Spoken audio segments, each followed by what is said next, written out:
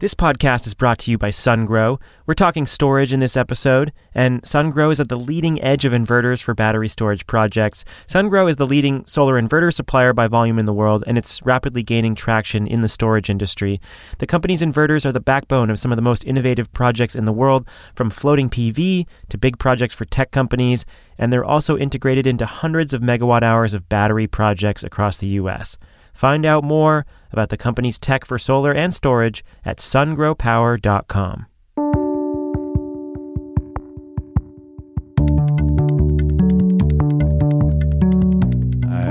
On more than one occasion, I recall having to drive to somebody's house in Greenwich, Connecticut to sell them a $30,000 battery system, and if I didn't get a check for it, we weren't going to make payroll. And it really was a scrappy, gritty startup experience, and it was not pleasant always. You try and sort of take away the best possible learnings that you can and package those into something useful for the next thing. Welcome to What It Takes, an interview series produced by Powerhouse and Greentech Media. I'm Stephen Lacey. Welcome. In this series, we hear from founders and executives at the most influential clean energy companies, their backgrounds, their passions, their struggles, their deals, their management philosophies, their near-death experiences. In this episode, Powerhouse CEO Emily Kirsch sits down with Matteo Jaramillo, the CEO and co-founder of Form Energy. Form is working on a new kind of long-duration battery, and Matteo has a long-duration career in the storage industry. In 2004, he deployed the first behind-the-meter systems in New York for demand response, seeing the grid service's potential well before anyone else. He went on to found the energy storage unit at Tesla, launching and building the Powerwall business. He also started the supercharger business. And today, he's working on a new electrochemical battery that could provide storage services for days, not just hours. The idea is to unlock baseload renewables. In this interview, Matteo talks about what it took to power through those early days of battery storage when every sale and installation was a battle. And we'll talk about what it will take to create Form's new storage tech to unlock even more renewable energy. This conversation was recorded live at the Prelude Ventures Low Carbon Forum in Sonoma, California. And now here is Emily Kirsch with Matteo Jaramillo. Matteo, starting with just kind of a light, easy answer, tell me about your greatest failure. I'm actually kidding. We're going to get to that later. Just jump right into it, Emily. No, actually going to start with Form Energy. So Form Energy seeks to enable the entire world to be powered by wind and solar by replacing all baseload power, including gas, with long-duration seasonal storage. But in your words, what is Form Energy? Yeah, we're not very ambitious, so we're taking a very small bite out of the battery pie.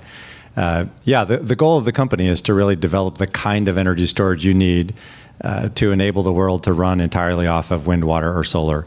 In other words, to have a fully renewable power generation infrastructure. And batteries, of course, have been around for a very long time. There's lots of different kinds of batteries. But as it turns out, the kind of battery that we need to enable that 100% renewable future is something that we just don't have right now. And in fact, it's nothing that looks like anything that's even close to things that have been developed to date. And so Form started out really with the thought experiment of what would it take to solve that equation. Renewables plus a kind of battery is cheaper than thermal generation, and worked backward from there. And what fell out of thinking about it in that way was something very specific around just how different that kind of battery is. For example, you no longer need to chase cycles as a key figure of merit. Lithium-ion batteries, of course, have been driven to be a lot better than they ever were, and they now can attain thousands of cycles over the course of life, full charge, full discharge. But it turns out that in the case of solving the long-duration intermittency issues associated with, let's say, wind or solar, cycles is really not the problem. And so we really rethought what was really necessary to succeed and arrived at some pretty surprising conclusions. Taking this back to where it all began, you grew up in Salinas, California, which is an agricultural area about an hour south of San Jose. You're the son of a Mexican-American civil rights lawyer who represented farm workers and a white middle school English teacher. Your dad was a priest. Not a priest. Was going to be a priest, but he's Catholic. Your mom is atheist. You grew up Catholic and are still practicing. How did your parents' careers and their beliefs shape you growing up? Well, in every way you could possibly imagine. In many ways, I won the parent lottery. I think I listened to Matt Rogers' What It Takes podcast, and I certainly appreciate the role that he ascribes to luck in his success. And I think the same is definitely true for me.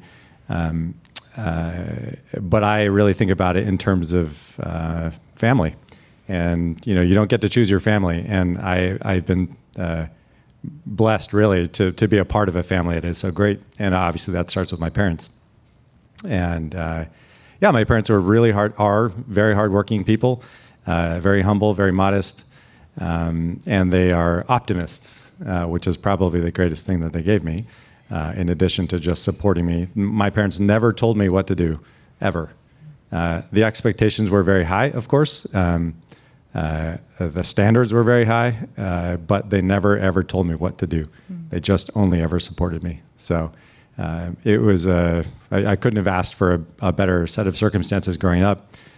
Salinas is a pretty interesting place, going through a lot of transition in general. It's not where you would think of as sort of a place for a lot of people to kind of come out. I went to Harvard undergraduate. Not very many people did that, leaving Salinas. I went through the public school system there. It's large, it's chaotic, it's California public schools, but there are some phenomenal pathways through there, and with the support of my parents, I was really set up to do pretty much whatever I wanted to. Speaking of your high school, I know it was 80% Latino, had about 800 students per grade. 800 students in the freshman class, and by the graduating class, there were about 450. So the dropout rate was pretty high. Is pretty high. My house, total was about 2,000 kids. Wow. I know you took school really seriously and were competitive about your grades amongst your friends, including your friend who is now the managing director at Breakthrough Energy Ventures, Dave Danielson. Tell me about your friendship with Dave. Yeah, Dave is my best friend, and has been since I was 15. Since we were 15 years old. Dave's a great guy, and he is my best friend not because he lets me get away with things, but because he has always challenged me, and I think I've challenged him too in the right way. And we're very sort of like-minded kids that wanted to think big and compete with each other and be ambitious, and but also have a fun time. And I think that still holds true for what we're doing. Anything you want to share about a particular road trip that you took with Dave Danielson? Dave and I have taken a couple road trips. No, probably not. Fair. Yeah. Both of your parents went to Stanford. Your dad is one of 6 kids, 4 of whom went to Stanford. So your youthful act of rebellion was to go to Harvard. What did you study and what did you learn? Yeah, indeed. And also, a comment about my dad's side of the family, well, my mom's side too. That it was a different era, of course. But my dad's generation, he and his siblings, they were the first people in the family to go to college, and the fact that they all were successful, not just the ones that went to Stanford, but they all went on to achieve very good things, is really sort of the standard that I grew up with, and my mom as well. So that's what I meant earlier. Act of rebellion was to not go to Stanford. My brother was there at the time that I was considering colleges, and my cousin was also there at the time. And I wanted to chart my own path. I wanted to go do something that didn't feel quite so familiar. Even growing up at Salinas, we spent a lot of time going to the Stanford-Berkeley football game every year. And so going to Harvard felt different, and going to a place that I didn't know, going to Cambridge, experiencing winter for the first time, really.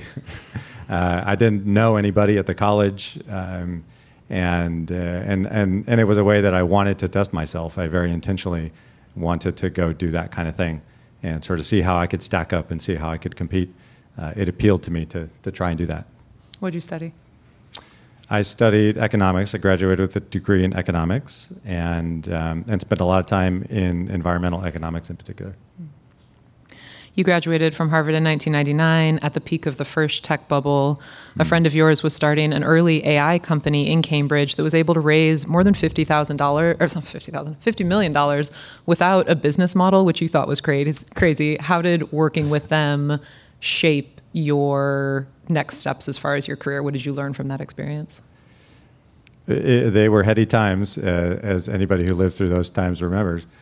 It was surprising, though, to me, even with as little experience as I had as a 22-year-old kid fresh out of college, just how little diligence was done at the time to garner a lot of money from investors who probably should have known better.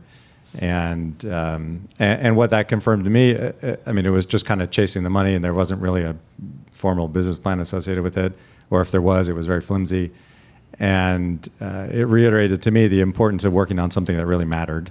I sort of jokingly refer to that phase of my life as performance or venture-funded performance art. I mean, it was we weren't doing anything. It was, it was a performance, more or less. Mm-hmm. And so that very clearly to me, I took away that I didn't want to do that kind of thing. I wanted to work on something meaningful, and also importantly for me. Just as a category, I didn't find software compelling. That's not really what motivates me, is working on just software. I realized sort of in the negative that I wanted to work on hardware. I had no idea what that meant, of course, but I thought that ultimately software was not going to be where I wanted to spend my time. Where did that thought process lead you? So obviously, if you don't want to work on software, you just go to divinity school, which is what I did. Obviously. For those who that path is not obvious, give us a little insight into your thinking and process. Yeah, there's a little bit more there. Yeah, I didn't. So I was at that company for I think a total of 3 years, but realized sort of 2 years in that was not going to be what I wanted to do longer term. And as I mentioned, I really did want to work on what I felt was something that was really meaningful to me personally. And as you mentioned earlier, I grew up a practicing Catholic and take my faith very seriously today. And I had some questions that I felt I had to answer, and wanted to answer them in a thoughtful and systematic and patient way. And so I applied to him and ended up going to the Yale Divinity School, where I studied theology for a couple of years. But the intention there was not to just study theology. I was open to the vocation of the priesthood, of getting ordained. And so that was as a bit of a sidestep, you could say. To me, it didn't feel quite so drastic, but I think maybe from the outside it looked like a bit of a swerve. But for me, it felt very, very consistent. You nor your dad are a priest that I know of. That's right. So why not? What did you learn in divinity school, and why did you decide not to follow what would have been the expected path? Yeah, so there are people for whom they can't imagine anything other than being an ordained minister. And very clearly, I realized that was not me. And very specifically, in very specific contexts, one of the great things about the Yale Divinity School is that it does explicitly prepare people for the ministry, and it puts students who go there through what they call the vocational discernment process. And it's a very structured process whereby you understand you're fit for the vocation. And the term that a lot of people use, or that is used in general, is the calling, really, to that vocation. But, of course, by going through the process, you learn skills that one can very easily apply to any vocational discernment process, not just for the ordination, for example. And so the wonderful part about that is relatively early on in the process, I realized that constitutionally, I'm just not very well fit to be a priest. I tend to, it requires a lot of problem listening as a start, and I'm very impatient when it comes to that, for better or for worse. I like to problem solve pretty quickly. And so that just meant that that was not going to work for me. And good thing, because the priesthood is not a vocation you want to go down and then realize early on it's just not going to work. And so I was weeded out of the process is probably the right way to say that. Yeah. Tell us about your ethics of the environment class. Yeah, that was one of the great classes. I took a lot of great classes. That was one of the more memorable ones. It was a class co-taught between two professors, one at the Divinity School, a professor named Margaret Farley, who is a nun, on ethics, and then with a professor from the Forestry School, at the Yale Forestry School, which is a great school. And it sort of started to recall the work that I had done as an undergraduate around environmental economics and environmental justice, which formed a large part of what I had done previously. And that was when I had already realized that I was not going to be going down the path of ordination, and when I was really in the phase of figuring out what I did want to do and taking those vocational discernment skills that I had learned and applying them to figure out what was next for me. And so that class came at a great time and really helped me refine what I was going to end up doing. What did you end up doing? I ended up joining a battery company. And again, for those for whom that is not the obvious transition, especially this was in 2003, 2004? Yeah. What led you to storage, especially then? Well, I started doing my homework. I realized that I was, again, not going to be a priest, and that I did want to work, broadly speaking, in the environment. That part was clear to me. And then I just started to be as systematic as I could about what parts I did want to work on. Obviously, that's a very underdetermined space to say I want to work on environmental issues. So I did what I could think of to do, which was take advantage of the Harvard network. I went and looked up the alumni that were in the field of energy that were willing to speak with students or people transitioning in their career. And I called, 50 people and just asked them what they did and how they did it and what they were exposed to, what they thought of, and just got a bunch of feedback and also started to do research on my own. Zilka Energy was getting some news at the time, if you really paid attention, and Zilka was a precursor to Horizon and sort of the first big financial win in the renewable energy industry, and you could start to see what was happening on the cost curves for wind and for solar. And I sort of stitched all that together, and for me it became clear that wind and solar would continue to get a lot cheaper, and that at some point it might be beneficial to store some of that. And so I really just made a sector bet and said, well, that's what I'm going to go work on. And I made that decision 6 months prior to graduating with a degree in theology. But that's what I did. So in 2004, you made this conscious, intentional decision to want to at least join the storage space. At the time, you were living in Spain. Your wife, Virginia, was finishing her MBA. Yeah. And you found a job posting for a role with a company called Gaia Energy, a storage company in New York. So after she graduated, the two of you moved to New York City. You started at Gaia. You were selling thousands of residential storage units to the tune of about $50,000 worth of them. This is back in now 2005. But the economic crisis wiped out the resi storage market to the point where you would sell a system and that would be the capital that paid for payroll that month. And these were lead acid batteries at the time. Lead acid batteries and Xantrex solar inverters. They were battery inverters, but primarily for solar. Yeah, that was an interesting period. Any takeaways, lessons from your first real experience in storage, and then how did that lead you to Tesla? Yeah, so we definitely had residential systems, and we sold thousands of them for we sold millions of dollars worth of these things, and certainly the residential backup market was a part of that. The tri-state area around New York has relatively poor reliability, especially when storms come through, and not everybody can install a generator, and so there was a decent demand for high ticket items for backup power, but at the same time, I started the first demand reduction application of a battery, as far as I know, in the United States. And that was using those same kinds of batteries in Starbucks in Zone J in Manhattan to do behind-the-meter demand reduction. So NYSERDA, the state agency in New York, energy agency, should get more credit, in my estimation, for some of the pioneering programs that they funded around energy storage, and that's precisely what funded those projects that we did in New York. And to me, it proved that yes, the batteries were not what you would want them to be, or the inverters, or the telemetry, but all those pieces, it became very clear to me, were there to be improved in pretty massive ways. And being able to do things like behind-the-meter demand reduction, to me, felt like an inevitability. That was going to happen. You just needed the tech to get better. And the residential market was also there. So there were some phenomenal sort of insights that still stuck with me and still do to this day. But it was a tough startup. as you referenced, on more than one occasion, I recall having to drive to somebody's house in Greenwich, Connecticut, to sell them a $30,000 battery system, and if I didn't get a check for it, we weren't going to make payroll. And it really was a scrappy, gritty startup experience, and it was not pleasant always.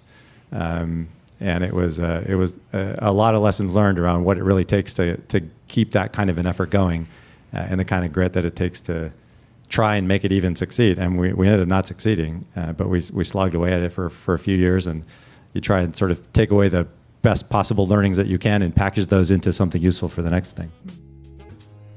We're going to put Matteo and Emily on a very quick pause here to talk about another innovative company that's helping the battery storage industry grow. It is Sungrow. Sungrow is expanding rapidly around the world. It's got 87 gigawatts of inverters deployed in countries all over the planet. It is growing rapidly in the US, and it's on the cutting edge of renewable procurement. It's done projects for Apple. We've profiled that project. It's done projects for the Navajo Nation, which is providing immense local benefits to the community and to the grid. And it's also expanding rapidly in battery storage. The company is investing pretty heavily in storage right now, and it's got inverters integrated on more than 200 megawatt hours of battery projects in the US alone. So if you are a solar developer or a battery developer, you should turn to Sungrow.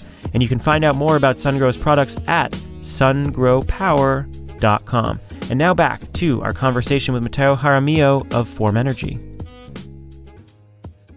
So you wanted a really chill work environment after that, something really relaxing and kind of easy, so you joined Tesla. Yeah, exactly. First of all, do you care about cars? Not really. You joined Tesla in 2009. You took over the powertrain business, then started Tesla Energy, their storage business. In the early days of Tesla, I know you worked with Ben Tarbell, who's one of my all-time favorite people in the industry. Mm-hmm. You got a $1 million California Energy Commission grant to make smart batteries compatible with the grid. I know you sold your first battery to SoCal Ed in 2009. And all of this was happening. You were doing the Tesla Powerwall development pretty quietly. It sounds like there were some murmurs that if Elon had known that you were working on it, that he would have shut it down. So is that true? And why? And then if there's any particular story that you'd like to share there, please do. Sure. I don't know that he would have explicitly shut it down, but why even raise the question? So when I came in contact with Tesla through JB Straubel, who was one of the founders and the CTO for a long time. And JB's great, and we had a very like-minded conversation around what you do with batteries on the grid before I even talked about the powertrain or cars or anything like that. And so I really went there. Of course, ultimately found out there was an actual job he wanted me to do, not batteries on the grid. But when I started, on the very first day, he said, "Okay, all the other stuff we talked about, go get it going and figure out how we're going to get it as part of the company." And so Tesla Energy really was just started from that internal effort. It was a intrapreneurial effort, if you will. And we knew that we needed to secure our own source of funding. This was before the Model S was launched, of course. The Roadster was having its own difficulties getting into the market. And so we had to have that secure pot of funds. And so the way that we did that with Ben and Eric Carlson and others, we applied for a grant out of the Solar Initiative, the California Solar Initiative program. And it was to take essentially what was a smart battery that Tesla had developed for Daimler for their electric smart program and adapt it for residential use. So convert it to be compatible with Outback inverter or SMA inverter. And so that was really the beginning of that effort, and we did that very quietly. But one thing I found is if you shone just a little light inside of the company, there were people that were sort of naturally attracted to that kind of a light. Even at a company that like Tesla, which even then, so when I joined, we were a couple of hundred people, maybe 300 people, something like that. But it was growing very, very quickly, and even in that kind of an environment where it still itself is a startup, there are always people who want to work on the next startup thing.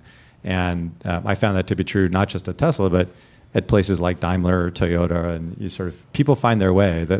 There's a lot of self-selection that happens throughout companies all the time, and so this sort of scrappy skunk works on the side project, we didn't actually have too hard of a time getting people to spend their extra time working on it because they wanted to, and that was the kind of people that is the kind of people that's at Tesla today in general, and so we did do it very quietly, but we did it very successfully and had some great people working on it. Mm. You were at Tesla for 7 years. I know that you have 3 kids, the third of whom was born while you were at Tesla. Tell me about the birth of your third.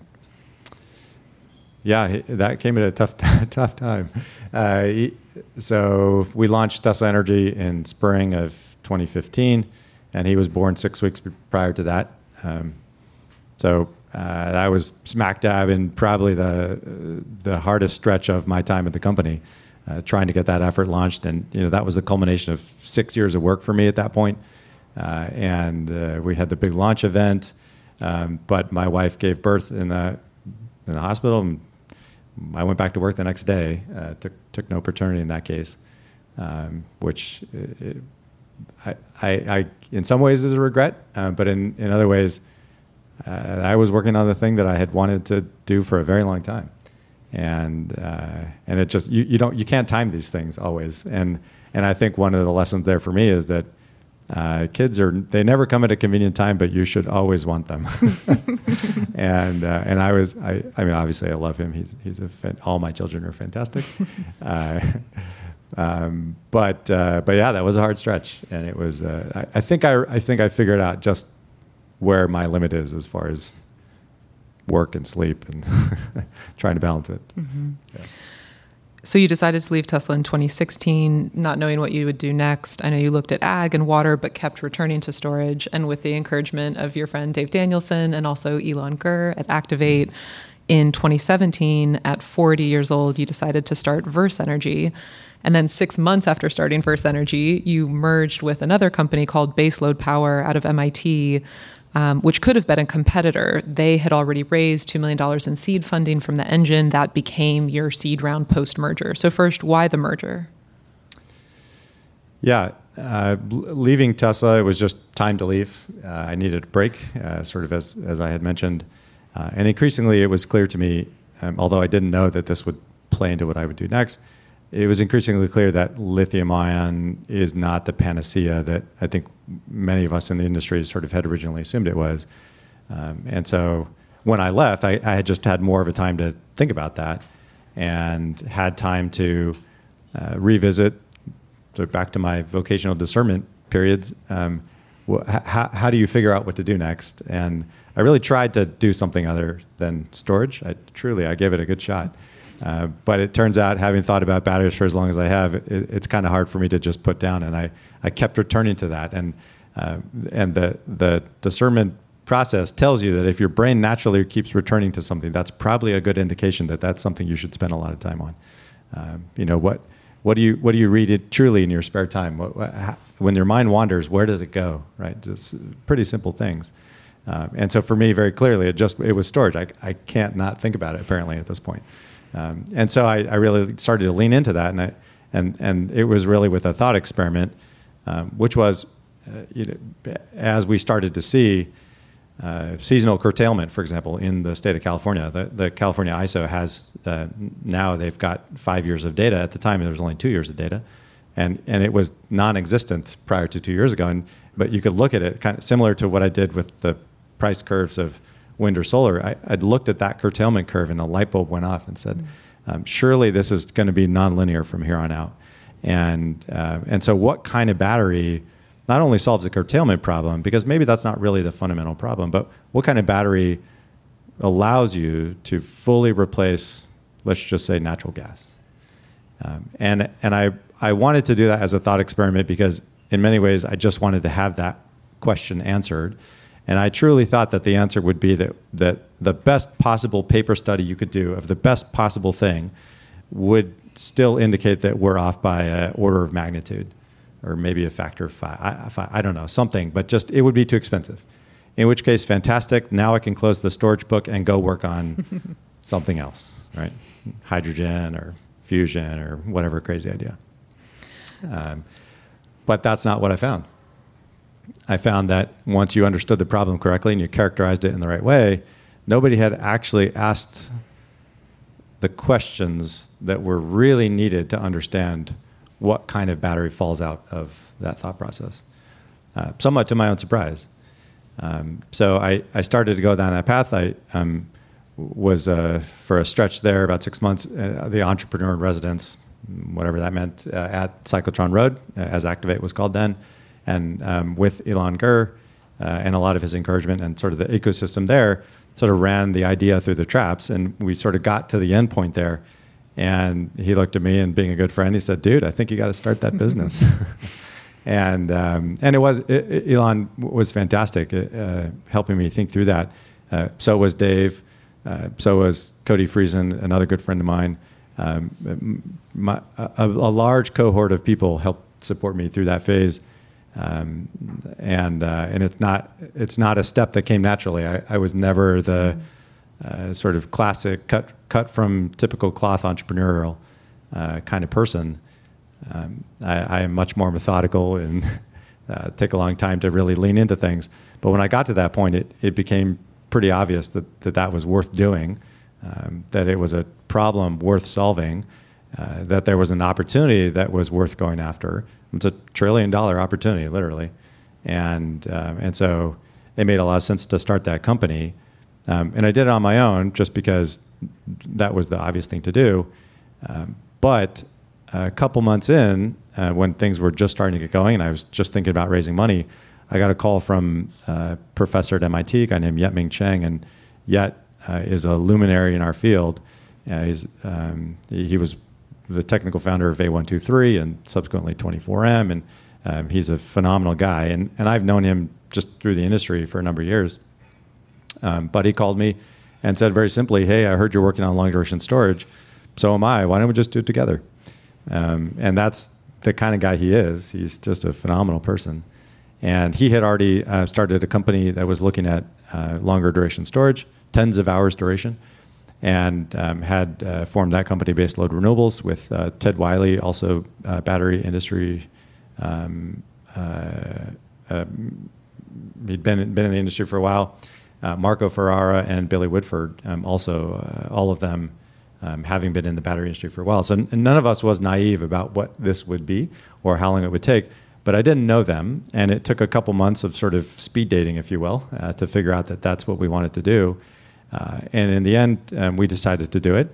And I think that doing so sent the right signal both to ourselves as well as to the kind of company that we wanted to go build, which was this is such a hard thing, and there's so much risk on it that if there's any ego, it's worth sublimating in all the right ways in service of reducing risk for the venture. And we like the idea of having two technical shots on goal. We like the idea of having the collective experience around the table. And we really like the idea of going about it in the right way. And so that sort of became the seed of the culture of the company, if you will. As far as fundraising, so you had that $2 million seed funding in 2017. 2018, you raised a $9 million Series A, including the Engine, Prelude, Breakthrough Energy Ventures, Macquarie, Saudi Aramco. And in August of this year, you closed your Series B of $40 million, everyone in the Series A plus Capricorn and NE, for a total of $51 million. Mm-hmm. How much capital will it take? How much more capital will it take for Form Energy to reach profitability? Well, I have two of my investors in the room here, so maybe I'm a little circumspect. No, we talk about it very openly. There was obviously no hiding behind the fact that this is going to take a lot of money. It is a hardware development company, after all. So to answer the question, let's call it $100 million is sort of what we expect as a baseline. The payoff, though, is quite large, and I think the reason why our investors see that number and it doesn't cause them to run for the hills is because we are going about this in such a different way. We have thought very deeply about the kind of thing that has to succeed and has to be meaningfully different from everything else that's out there on the landscape. We've invested very heavily in the software side of things as well, which we're already making revenues on, actually, to really quantify to a very precise level exactly what we mean when we say long duration storage. Is that 20 hours? Is that 2,000 hours? How does that fit in? And what are the exact applications? How do you get this kind of new thing that nobody's ever seen before into high-value applications of the market? How do you make a difference? Right? So we're going about it in a bit of a different way, and it also means, by the way, not just building in the end, thinking you're going to build a factory and sell product at margin. That's also not the business model that solves.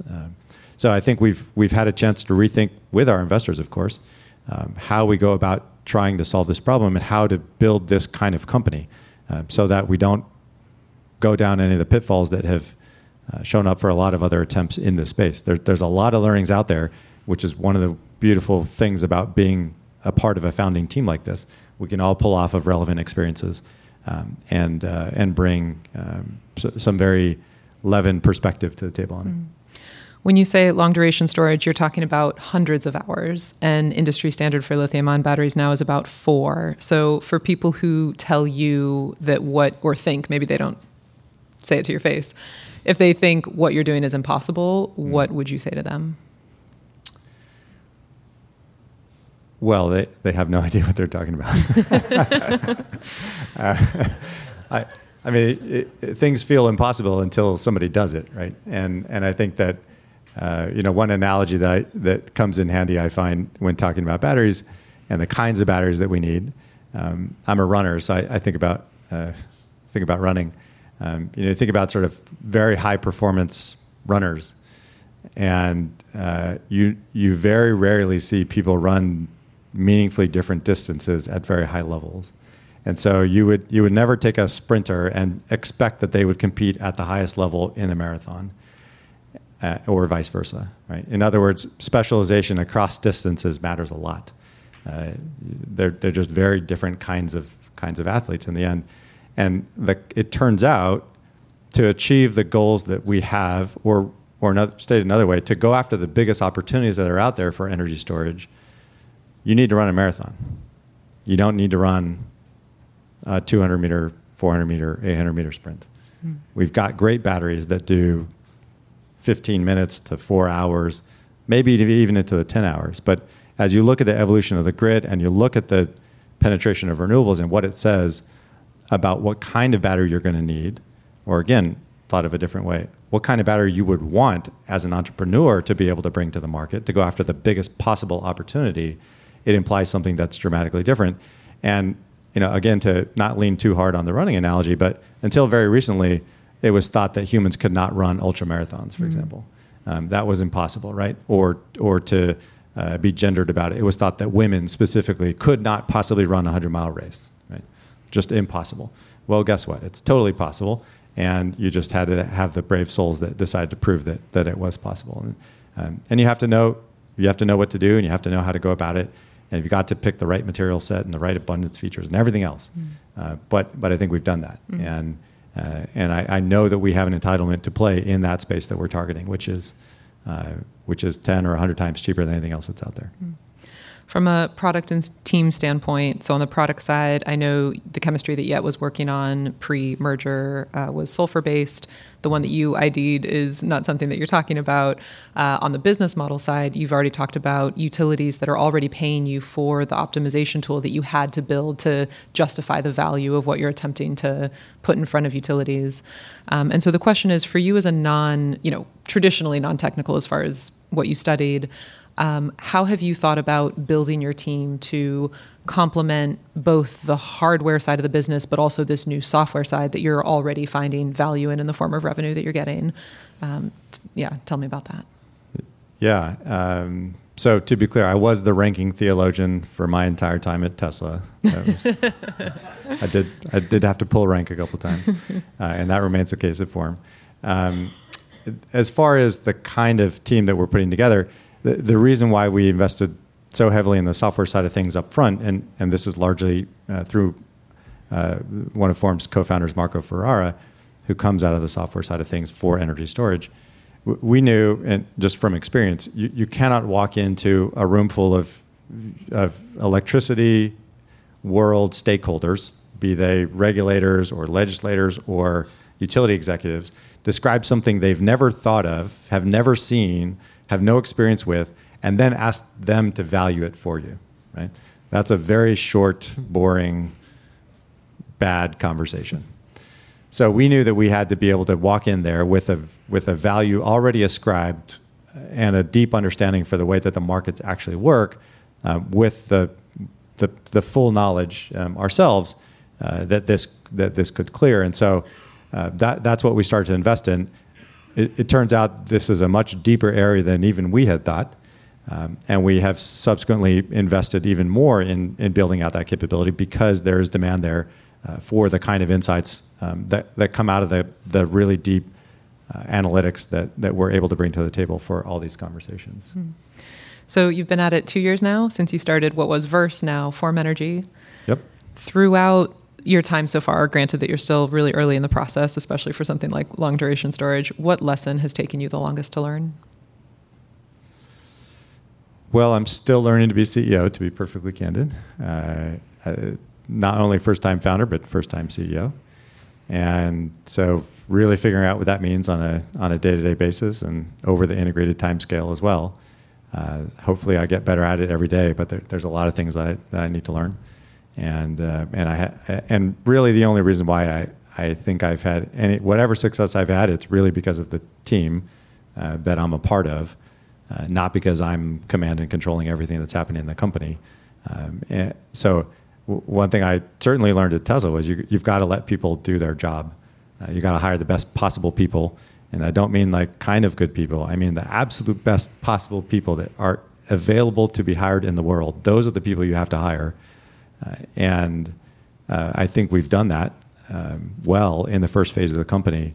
And I'm surrounded by co-founders who are also in that same category. And but that doesn't mean that I don't have to learn things, I don't make mistakes, and that it's not important to continue to try and get better every day. As far as your identity, you identify as Chicano. What does that mean to you? And how has your experience as somebody who, without knowing your name, may perceive you as white, but then if they do know your name, I assume perceive you as Latino, in an industry that is overly represented by people who are both white and male? Yeah, I'm on the spectrum of you could broadly call the Latino experience within the United States. There is no one place where everybody has to be, of course. So I represent sort of my part of the spectrum, which is as a child of two different people from two different cultures. It doesn't feel strange to me. It feels perfectly normal. I don't have trouble tying my shoes or anything like that. But the way that I think about it, and I'm sort of coming at it from an entrepreneurial perspective here, the thing that makes me more than wistful is just the fact that we're missing out on so much talent, frankly. I grew up with super smart kids who just never made it for whatever reason. But they're out there, and I think collectively as a society, we have to do a much better job figuring out how to tap into that talent. Would it be nice to have, some really good tortillas more frequently at corporate events? Yeah, of course. But that's not the kind of thing that's going to, make or break our collective industry or our society. But it would certainly be nice to just be able to bring more of the broader spectrum in. And it's also coming from a technology-focused perspective. I think once you're in the policy sphere or you're in the environmental justice sphere, then certainly you see more faces and communities represented. So really, I'm talking about here really on the technical side of things.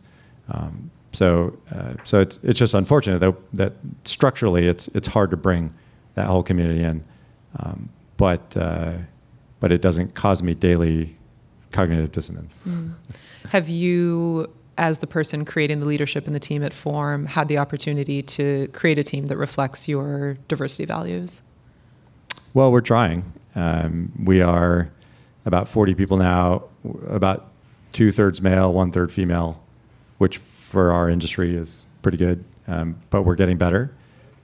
It's hard though. I'll say we have a very forward-leaning posture on hiring people that come from non-typical backgrounds, and I mean that in different ways. You could say in some ways we are over-affiliated with MIT. We have a very high percentage of people who went to MIT, and that's phenomenal because the quality of the talent is there, but it doesn't mean that the diversity of mindset is there necessarily. And one thing that we need to be to succeed is creative. And that means that we have to have divergent viewpoints and divergent approaches that allow us to solve our way out of hard problems.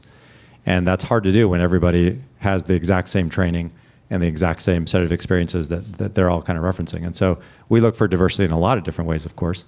And we try very hard, and we canvass all the areas that we can possibly think of to proactively find talent and put them in the pipeline. But certainly as you go further into later career professionals, it really is stark how quickly the depth of the pipeline falls off. Mm-hmm. You are a parent of 3 kids, as we talked about. You're a partner to your wife and CEO of Form. What has it been like to be all 3 at the same time? It's been challenging. My wife is probably better suited to actually give you the real answer. You want me to call her in? No. It's been a balance. One phenomenal thing about being a part of a founding team is that it feels much more integrated with my life than my time at Tesla, for example, which was in many ways isolating. The company is insatiable and will always ask for more, especially at a place like Tesla, run by a guy like Elon. And so that was always very hard to integrate any sense of family life into that effort. Whereas being a part of a founding team at the company, my kids know my co-founders. They get along famously. My whole team has met my parents. So it feels like a much more integrated experience. And it doesn't mean that it's not hard, nonetheless, switching between the contexts all the time. But for me personally, it's a lot less isolating. As a family, we've been in Boston the last 2 years, the summers of the last 2 years, and that's wonderful. Partially because San Francisco is so cold in August, but it's been a challenge, of course. But it's also being CEO and starting a company and having a family and trying to be good at all 3 of those things has been challenging, but also giving some great opportunities to figure out ways to integrate those things that I didn't know were possible when, for example, I was at Tesla. Where is Form Energy today, and where will you be in 5 years? So today we are just coming out of what I would call the hard science phase of things. When we started the company, we truly didn't know if the universe would work the way that we hoped that it was going to work. And I think today we feel pretty good about how the universe works in the way that we want to. And so that phase is now being put to a different use, which is continued improvement, of course, but we feel we're standing on very stable ground scientifically. And now the next phase of the company really is to go make a product in many ways. And so that's why we raised the Series B. Our first electrical engineers started this week. I know that may sound strange for a battery company, but we have a lot of electrochemists and material scientists who really work inside the cell. And now that the cell has some stability in terms of its architecture and format, we can start to think about what multiple cells look like together, and of course the entire system. So that's where we are right now. In 5 years, the expectation is that we will be scaling up our product in the market, that projects will be getting developed using this battery, this bidirectional power plant, that we will be actively retiring thermal assets in favor of renewable assets. But it will really be at the beginning of that curve. This is an industry that does not turn on a dime. That's one of the benefits of the software work, is that we can engage our future commercial partners in meaningful ways right now, contractual ways right now, and identify the most linear path to get into the market at scale. Before we close with our high voltage round, last question for this piece: what does the future of energy and storage look like? The future will continue to be pretty diverse. The grid will always, in general, prefer a diversity of assets. We don't want to overly rely on one thing, and so for energy storage, I fully expect that to be certainly lithium ion. There's no way lithium ion goes away in any sense, it will continue to provide a very valuable function on the grid. But I do think that in addition to what lithium-ion provides, a longer duration format battery will be available on the grid. And part of the way that we know that is pumped hydro. Whenever you can build it very, very, very big, it gets built. It is not trivial to do in this day and age, of course. And the durations aren't always available for what you might want. But the example is there, and the fit and function of that asset into the market is certainly proven. And so in many ways, we just need the technology to be ready and developed. So I think in the end, we'll have a diversity of kinds of assets on the grid continually. And I think Forum Energy will play a key part in that. But we will not be the only ones by any stretch of the imagination. Great. Our high voltage round starts with a question that I know I've been wanting to know from you from a very long time. I think everyone in the audience does, which is, if you were an animal, what animal would you be and why? I'd be a dog. And why? I don't have a breed of a dog, probably a mutt of some kind. Dogs have a specific need to be in relation, I think, in a way that appeals to me, and especially dogs and humans. Not to go back too far into the theology, but humans want to be in relation, and I think it's why the environment. Even going back further, why do I work on the environment? For me, it's a human issue, really. If we don't take care of the humans definitely won't take care of the earth. And those things really feed back onto each other. And I think dogs are in relations with humans in unique ways. What inspires you? The beauty of the earth. If you had to start a new career tomorrow, let's say not in storage, what would it be? Well, it definitely wouldn't be in the priesthood. It would probably be in agriculture somehow. Other than yourself, to whom do you attribute your success? My parents. When have you failed? Lots of times, in many ways. It's a very broad question. Professionally, the first company, Gaia Power Technologies, was a hard thing. And I think it's maybe a cavalier, especially in Silicon Valley, to wear failure as a badge of honor. But that was painful for me, and it was not the way that some of that played out. I could have done so many things better, frankly, and it's still, I can still feel exactly how bad that was on occasion, and it's a memory, and it's a feeling that as an entrepreneur, I try and access to make sure that I don't ever have to feel that way again. So I'm not proud per se of that failure. It was hard, but I do try and use it in the right ways. And I fail as a parent daily, all the time. What's the best investment you've ever made? Best investment. It's probably in the relationships with my friends. What's something that you thought was true that you no longer believe? That lithium-ion will solve all the problems on the grid. If Forum were to fail, why would it fail? Well, there's still 1,000 reasons why the company might fail. I don't think, though, that it would fail because we've picked the wrong pathway. I think we've made the right decision. You have to, in my mind, it's important to not overly index on, again, my investors might not like hearing this, over-index on the outcome. We've set up the company in a way that it's set up that gives us the greatest chance of success. And in some ways, that's as much as we can control. Now, we have to continue to invest in our people and make sure we have enough capital. But the strategy is very, very clear. Right now, we do have enough capital, and we need to make sure that the message is out there and we develop the market. But there are any number of things, nonetheless, that could trip us up as a company. We're still very early in the phase. But the one thing I worry about most is that we do not hire the best possible people in the world. And so it really, the standard of excellence that we have at Form is very, very high.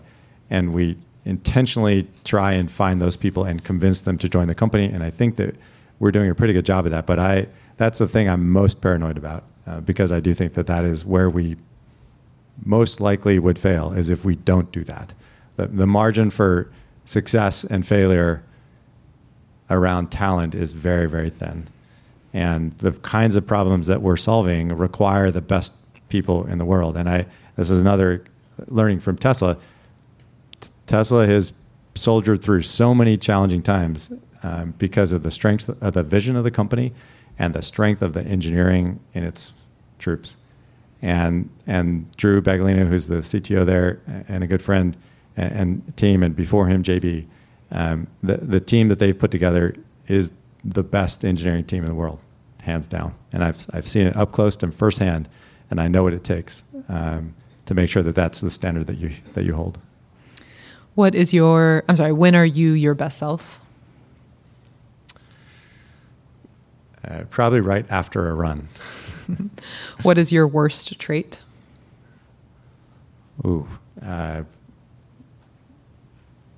Probably that I'm too selfish in some way.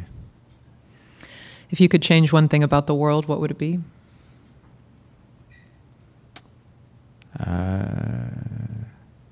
I get to wave a wand. Sure. I would make sure everybody felt loved. If there was just one person who was going to hear this podcast, who would you want it to be?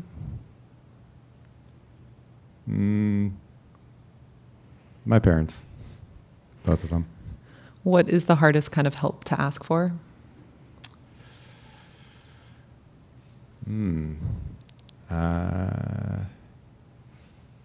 Probably on parenting things.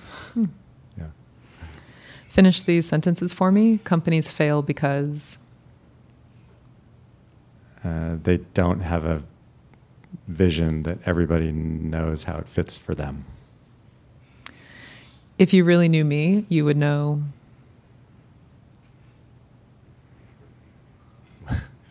You would know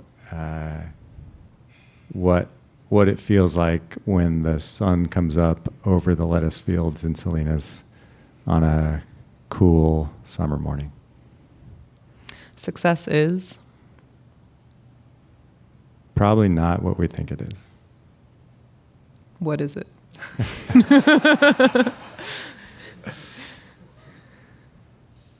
It's more than one thing.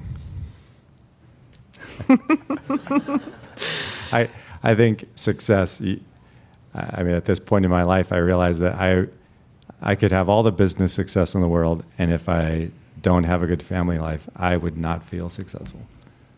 And vice versa. So for me, success is balance in a lot of ways. And it's more than just the one thing that we think of. If I could have done one thing differently, I would have started a company sooner. I'm most proud of? My ability to commit to something. Last question. To build a successful startup, what it takes is? Excellent, talented people. Before we close with a round of applause, I'm going to take a video of you clapping to post on social media. So I know you would clap really enthusiastically, even if this wasn't going on social media, but because it is, if on the count of 3, you could give a huge round of applause for Matteo Jaramillo.